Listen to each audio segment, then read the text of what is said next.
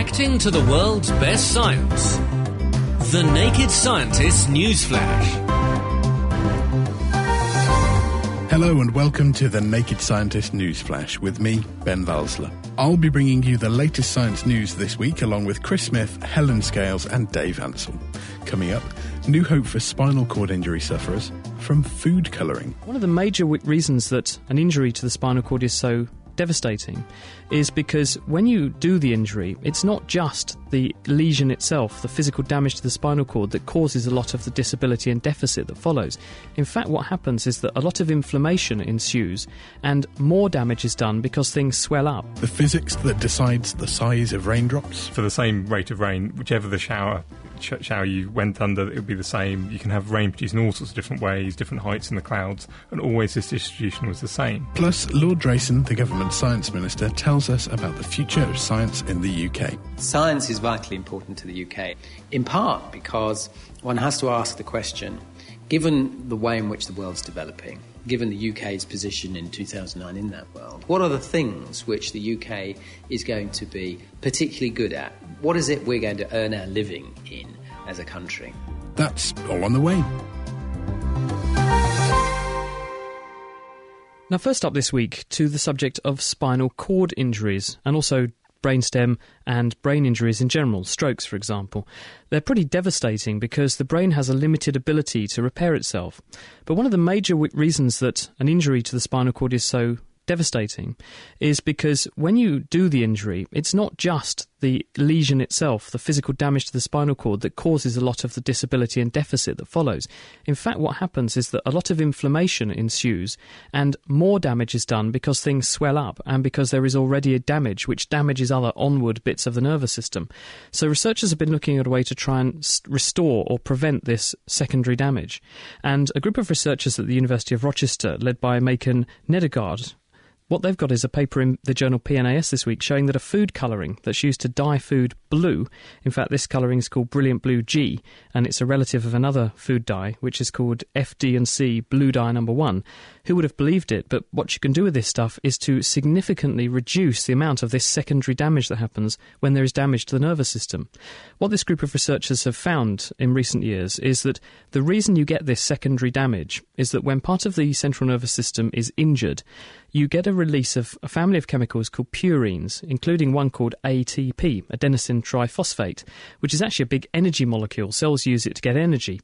But when it comes out of cells, it locks onto a chemical docking station on the surface of other cells in the nervous system. And those chemical docking stations are called P2X7 receptors. And when these purines lock on, what they do is to open up a very big pore, like a channel, which is on the surface of the cell. And this lets lots of calcium go into cells, and it makes the cells get very, very excited. And they go into a cycle, a sort of vicious cycle, if you like, which is called excitotoxicity. And this ultimately kills the cell. So what this group of researchers did was to look at the structure of these particular receptors and said, well, if we can block them and stop this happening, we should stop the damage to the cells. And they found that these blue food dyes, which are already approved for use in various industries, including putting them into food so we can put them in our bodies, they actually block these receptors very effectively. So they did some experiments on rats that had spinal cord injuries, and they were able to reduce the amount of damage the animals got after the injury. They were able to speed up the rate at which the animals got back some of their function following a spinal injury. And when they did studies on the actual tissue that had been injured by the injury, they found that the actual zone of damage was much, much smaller, consistent with this actually working and blocking this secondary damage. If these dyes are actually having quite a strong drug effect on your body, on the nerve cells, do you actually want to be eating them? Well, the difference is that normally these food dyes will be present in low concentrations, and they would also be taken in through the diet. So therefore, the amount that would actually penetrate the tissue would be very low. In these animals, they gave them the drug via an intravenous route at a much higher dose. You can also do it orally, but you need a very big dose, and then it does get all around your body. In fact, this blue dye, when they studied the nervous system, they found that lots of areas, including the eye, went blue because it was penetrating all the tissue. But there is obviously that risk of a side effect, but then it shouldn't be too severe compared with what you've got to gain. So it sounds like that could be a new way of researching this in the future and helping people with those terrible conditions. Well, You've heard about putting a tiger in your tank, but now how about putting a shrimp in your tank? Doesn't sound quite so impressive, does it? Put a prawn in your tank. But indeed, doesn't sound quite so impressive, but it's exactly what some scientists in China have been doing in an attempt to make biodiesel production more efficient. Xinzheng Zheng and colleagues from the Huazhong Agriculture University in Wuhan have discovered that shrimp shells could be a great improvement on the catalysts that we're already using to try and convert natural oils, that's from crops like soya, sunflowers and rapeseed, into diesel that we can use in vehicles and use them to drive around. How does it work? What do they actually do? Well, traditionally, what the process that's going essentially is called transesterification. And essentially it just means we're changing the chemical makeup of fatty acids in the seed oils to convert them into a usable fuel. And normally to do that, it takes a very long time. It's not really a reaction that takes place very readily. So a catalyst is needed. And traditionally that's some kind of strong acid or a base. But the problem with those traditional catalysts is that they get used up. You can't reuse them. And it involves lots and lots of water actually to use those types of catalysts. So this new idea is to use shrimp shells. The good thing about them is that they can be reused and they don't need tons and tons of water, because obviously that's another limited resource, something we've got to think about using. We can't just use it as if it's free and hugely abundant. And it does seem to work. It does seem to actually increase the rate of this reaction, so you can create this biofuel from these crops, and it happens really quite efficiently. After 3 hours, they converted 89% of a sample of canola oil into biodiesel, and these guys point out that it's biodegradable. It's quite cheap because it's actually, these are a byproduct of the seafood industry. We've got shells that we throw off the seafood that we like to eat all the time. And it's quite interesting. I've actually got the paper here. If you had a look at a picture of this stuff that the shells are made of, and it's mainly chitin. That's stuff that our nails and hair is made of. But the structure of it inside the shrimp shells is very granular. You can see it's almost like a kind of surface area. It's got a very big surface area. It's sort of this grainy, porous structure, and that's how it's made in the shrimp. And so that's really good for a catalyst, because you need a surface area for the reaction to take place on, really. So naturally, it's looking like a good sort of. They burn these things partially to get them down to a sort of carbon skeleton of that, presumably. That's right, leaving this very big surface area. Exactly, that's essentially what they do, and it's quite a simple process. It doesn't take too much energy. It doesn't have to be heated up too much. So maybe this could help in making biofuels a bit more efficient, because obviously the biofuel debate rages on. It's a very controversial thing as to whether we should be planting crops and making fuels out of them, but it could be part of the debate on how to make less carbon dioxide going into the atmosphere from our vehicles. Thanks, Helen. Now, in the 19th century, scientists studied all sorts of odds and ends, and one of the things they looked at was raindrop sizes. Some of them would go out and get a big piece of blotting paper, put it outside during a rainstorm, and then have a look at the size of different raindrops. They found that whilst a few of the raindrops were above 5 millimetres across, most of them were quite small, less than a millimetre. What was really, really strange is that the same sort of heaviness of rain, the same rate of rainfall, this distribution was always the same. So just explain what that means for a second. So you've got the same range of raindrop sizes, no matter how hard it's pelting. So say a couple of percent of them would be 5 millimetres across, 50% of them 3 millimetres across, etc., etc. Which sounds a bit counterintuitive, doesn't it? Because you think when it rains really hard, you'd expect that to be massive raindrops. Well, the distribution did change between different rates of rain, but for the same rate of rain, whichever the shower you went under, it would be the same. You can have rain produced in all sorts of different ways, different heights in the clouds, and always this distribution was the same. Now, people thought this might be because the big raindrops were hitting each other, but people had done maths and discovered that they shouldn't hit each other. There's not enough rain in the sky for them to hit each other enough for them to balance out. Now, Manuel Vilmo at the Old Marseille University might have worked out what's going on. He saw an effect which you see in a diesel engine when you squirt droplets of fuel very, very fast into air. What happens is some of those droplets, they flatten out as they go faster and faster and faster.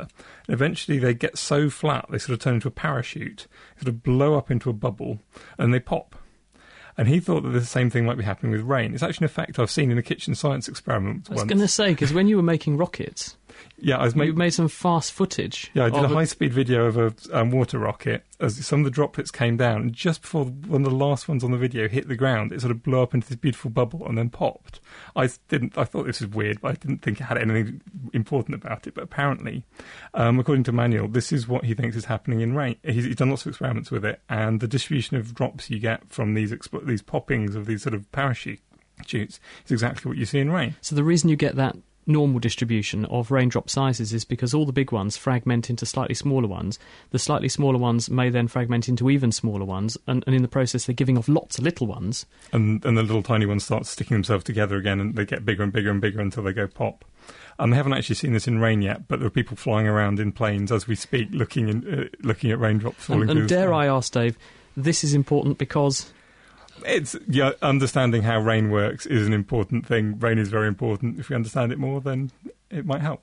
Well, I'm going to stick with water, but going to the salty water for my second story, which is all about how all the swimming things in the oceans might actually contribute to the same amount of mixing in the oceans as all the winds and tides put together, because they're swimming around and stirring up the sea. And that's all according to Kekani Katija and John Dabiri from the California Institute of Technology in Pasadena, across in the States. And their study appeared this week in the journal Nature. And it could mean that climate modellers have really been missing quite an important part of the puzzle. Now, what they got up to, these guys, was they first used computer models to look at a process in which when a body moves through a fluid, it actually pulls some of that fluid with it. And the more sticky or viscous that fluid is, the more of it's pulled along. And this was actually an idea first reported 50 years ago by Charles Darwin. No, not Charles Darwin himself, but his grandson.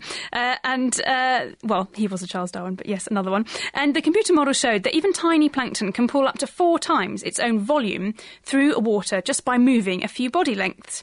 Then this is the part of the research that I wish I had been involved in. They set off for Palau, a lovely island in the Pacific, where there are these wonderful tropical lakes with jellyfish in them, and they're not being crazy by jumping in with these guys, because these actually have evolved to have no stings at all, and I would love to visit them. They look absolutely fantastic. And they went along there and they squirted luminous dye behind the jellyfish and filmed them with special laser-equipped underwater cameras and watched what was going on with the water. And it turned out that about 90% of the water movement came down to Darwin's theory about it being pulled along as these jellyfish are swimming along in the water. And the big question is, how does this translate to a global scale? Sure, what difference does it make? Why is it important? Yeah, I mean, these guys haven't sort of specifically scaled this up yet. They're just showing that it's going on. And various researchers are wondering at the moment, will this actually make a difference? But theoretically, if you do think about the number and the diversity of different things swimming through the ocean, it could well make a difference. There's actually in Nature as well this week, there's an oceanographer, William Dewar, writes a really interesting commentary of this study. So you can go along and have a look at that too. And he points out that actually you don't need very much energy to mix up the oceans. They're not being mixed up that much. If you go just a little bit under the ocean surface and take a cubic kilometre of ocean, to mix it up the amount that it does naturally would only take a kitchen blender, a hand blender. That's the only amount of energy that the waves and everything else is moving the water around. So really, maybe together all these jellyfish and plankton and everything else that's swimming, the fish that's swimming through the sea, could actually make a significant contribution by this effect of dragging water along with them. And I certainly think it's very interesting to think that life is having an effect on the world around us. Thank you, Helen. And incidentally, we've actually got some video of that footage of those jellyfish swimming with the dye being squirted behind them on our website at nakedscientist.com, so check that out if you want to have a look.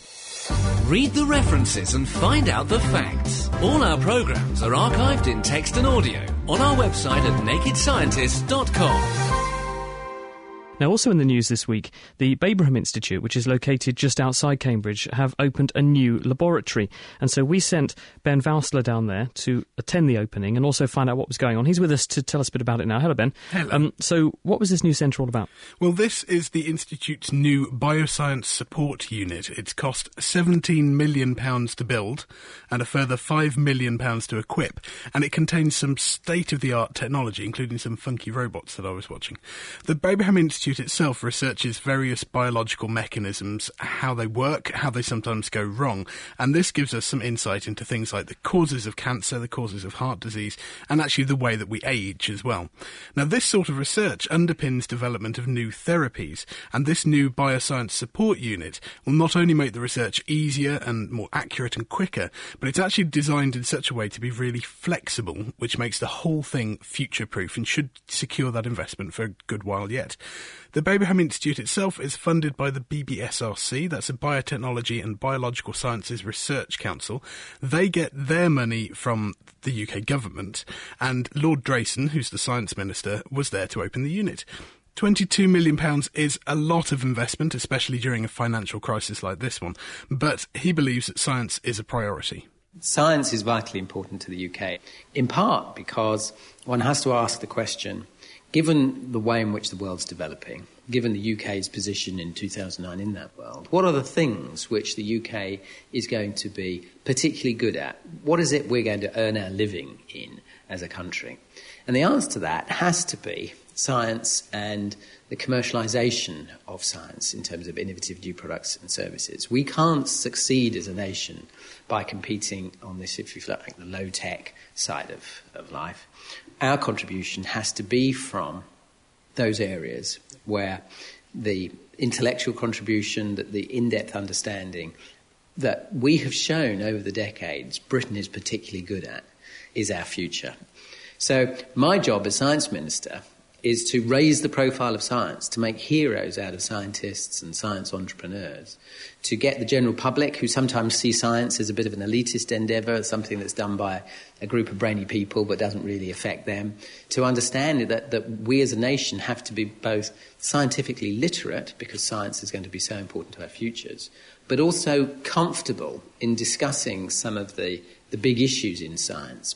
And if we can do that, we can continue being a world leader in science, and if we maintain our position as a world leader in science, we will have, I believe, a happy and prosperous society. Lord Drayson also commended the Babraham Institute for engaging local schools and the wider community, because having a future-proof research facility is only any good if we have a good supply of future scientists. He said that there's one clear way to stay competitive in science in the future. Continue to invest in it and maintain our focus on excellence, and making sure that we're maintaining a strong pipeline of young people coming through from the schools who get excited by science at school, that science enthusiasm maintained as they're growing up, studying science at universities and coming through to be the next generation of leading scientific researchers. If you can develop a sort of scientific approach to living life, of noticing things and asking questions, why is that like that? Even at the most, if you like, most mundane level. I mean, the thing that's fascinating me as Science Minister is that when you get to meet really brilliant scientists, it's often something early in their life that they noticed which actually got them switched on to science. And so the more that we can get people to make that switch go on, the more likely we'll have a positive pipeline of young scientists coming forward, and that's going to be very important to our success as a country. So it now seems that doing kitchen science experiments with your children is both fun and it's patriotic. That was Lord Drayson at the opening of the Babraham Institute's new Bioscience Support Unit. It's pretty impressive. You got to talk to him. I think that's fantastic. I was quite honoured, actually, and he was really nice. He was very down to earth. You didn't get the impression that he was there to see the little people at the opening of something. He was very much with us, very much supporting of what they were doing, very much supporting science in the UK. Thank you very much. That was Ben Valsler, who went down to the Babraham Institute where they opened the new facility this week. That's all we have time for in this Naked Scientist Newsflash, which featured Chris Smith, Helen Scales and Dave Ansell. Thank you also to our guest, Lord Drayson. The Naked Scientist Newsflash is produced by Laura Soul and me, Ben Valsler. If you enjoyed the Newsflash, then why not check out the Naked Scientist podcast, where each week we bring you the latest in science news, along with interviews, answers to your questions and a kitchen science experiment that you can try out at home. Join us on the web at thenakedscientist.com, and we'll be back with another roundup next week. The Naked Scientist Newsflash, reacting to the world's best science. For more information, look us up online at nakedscientists.com.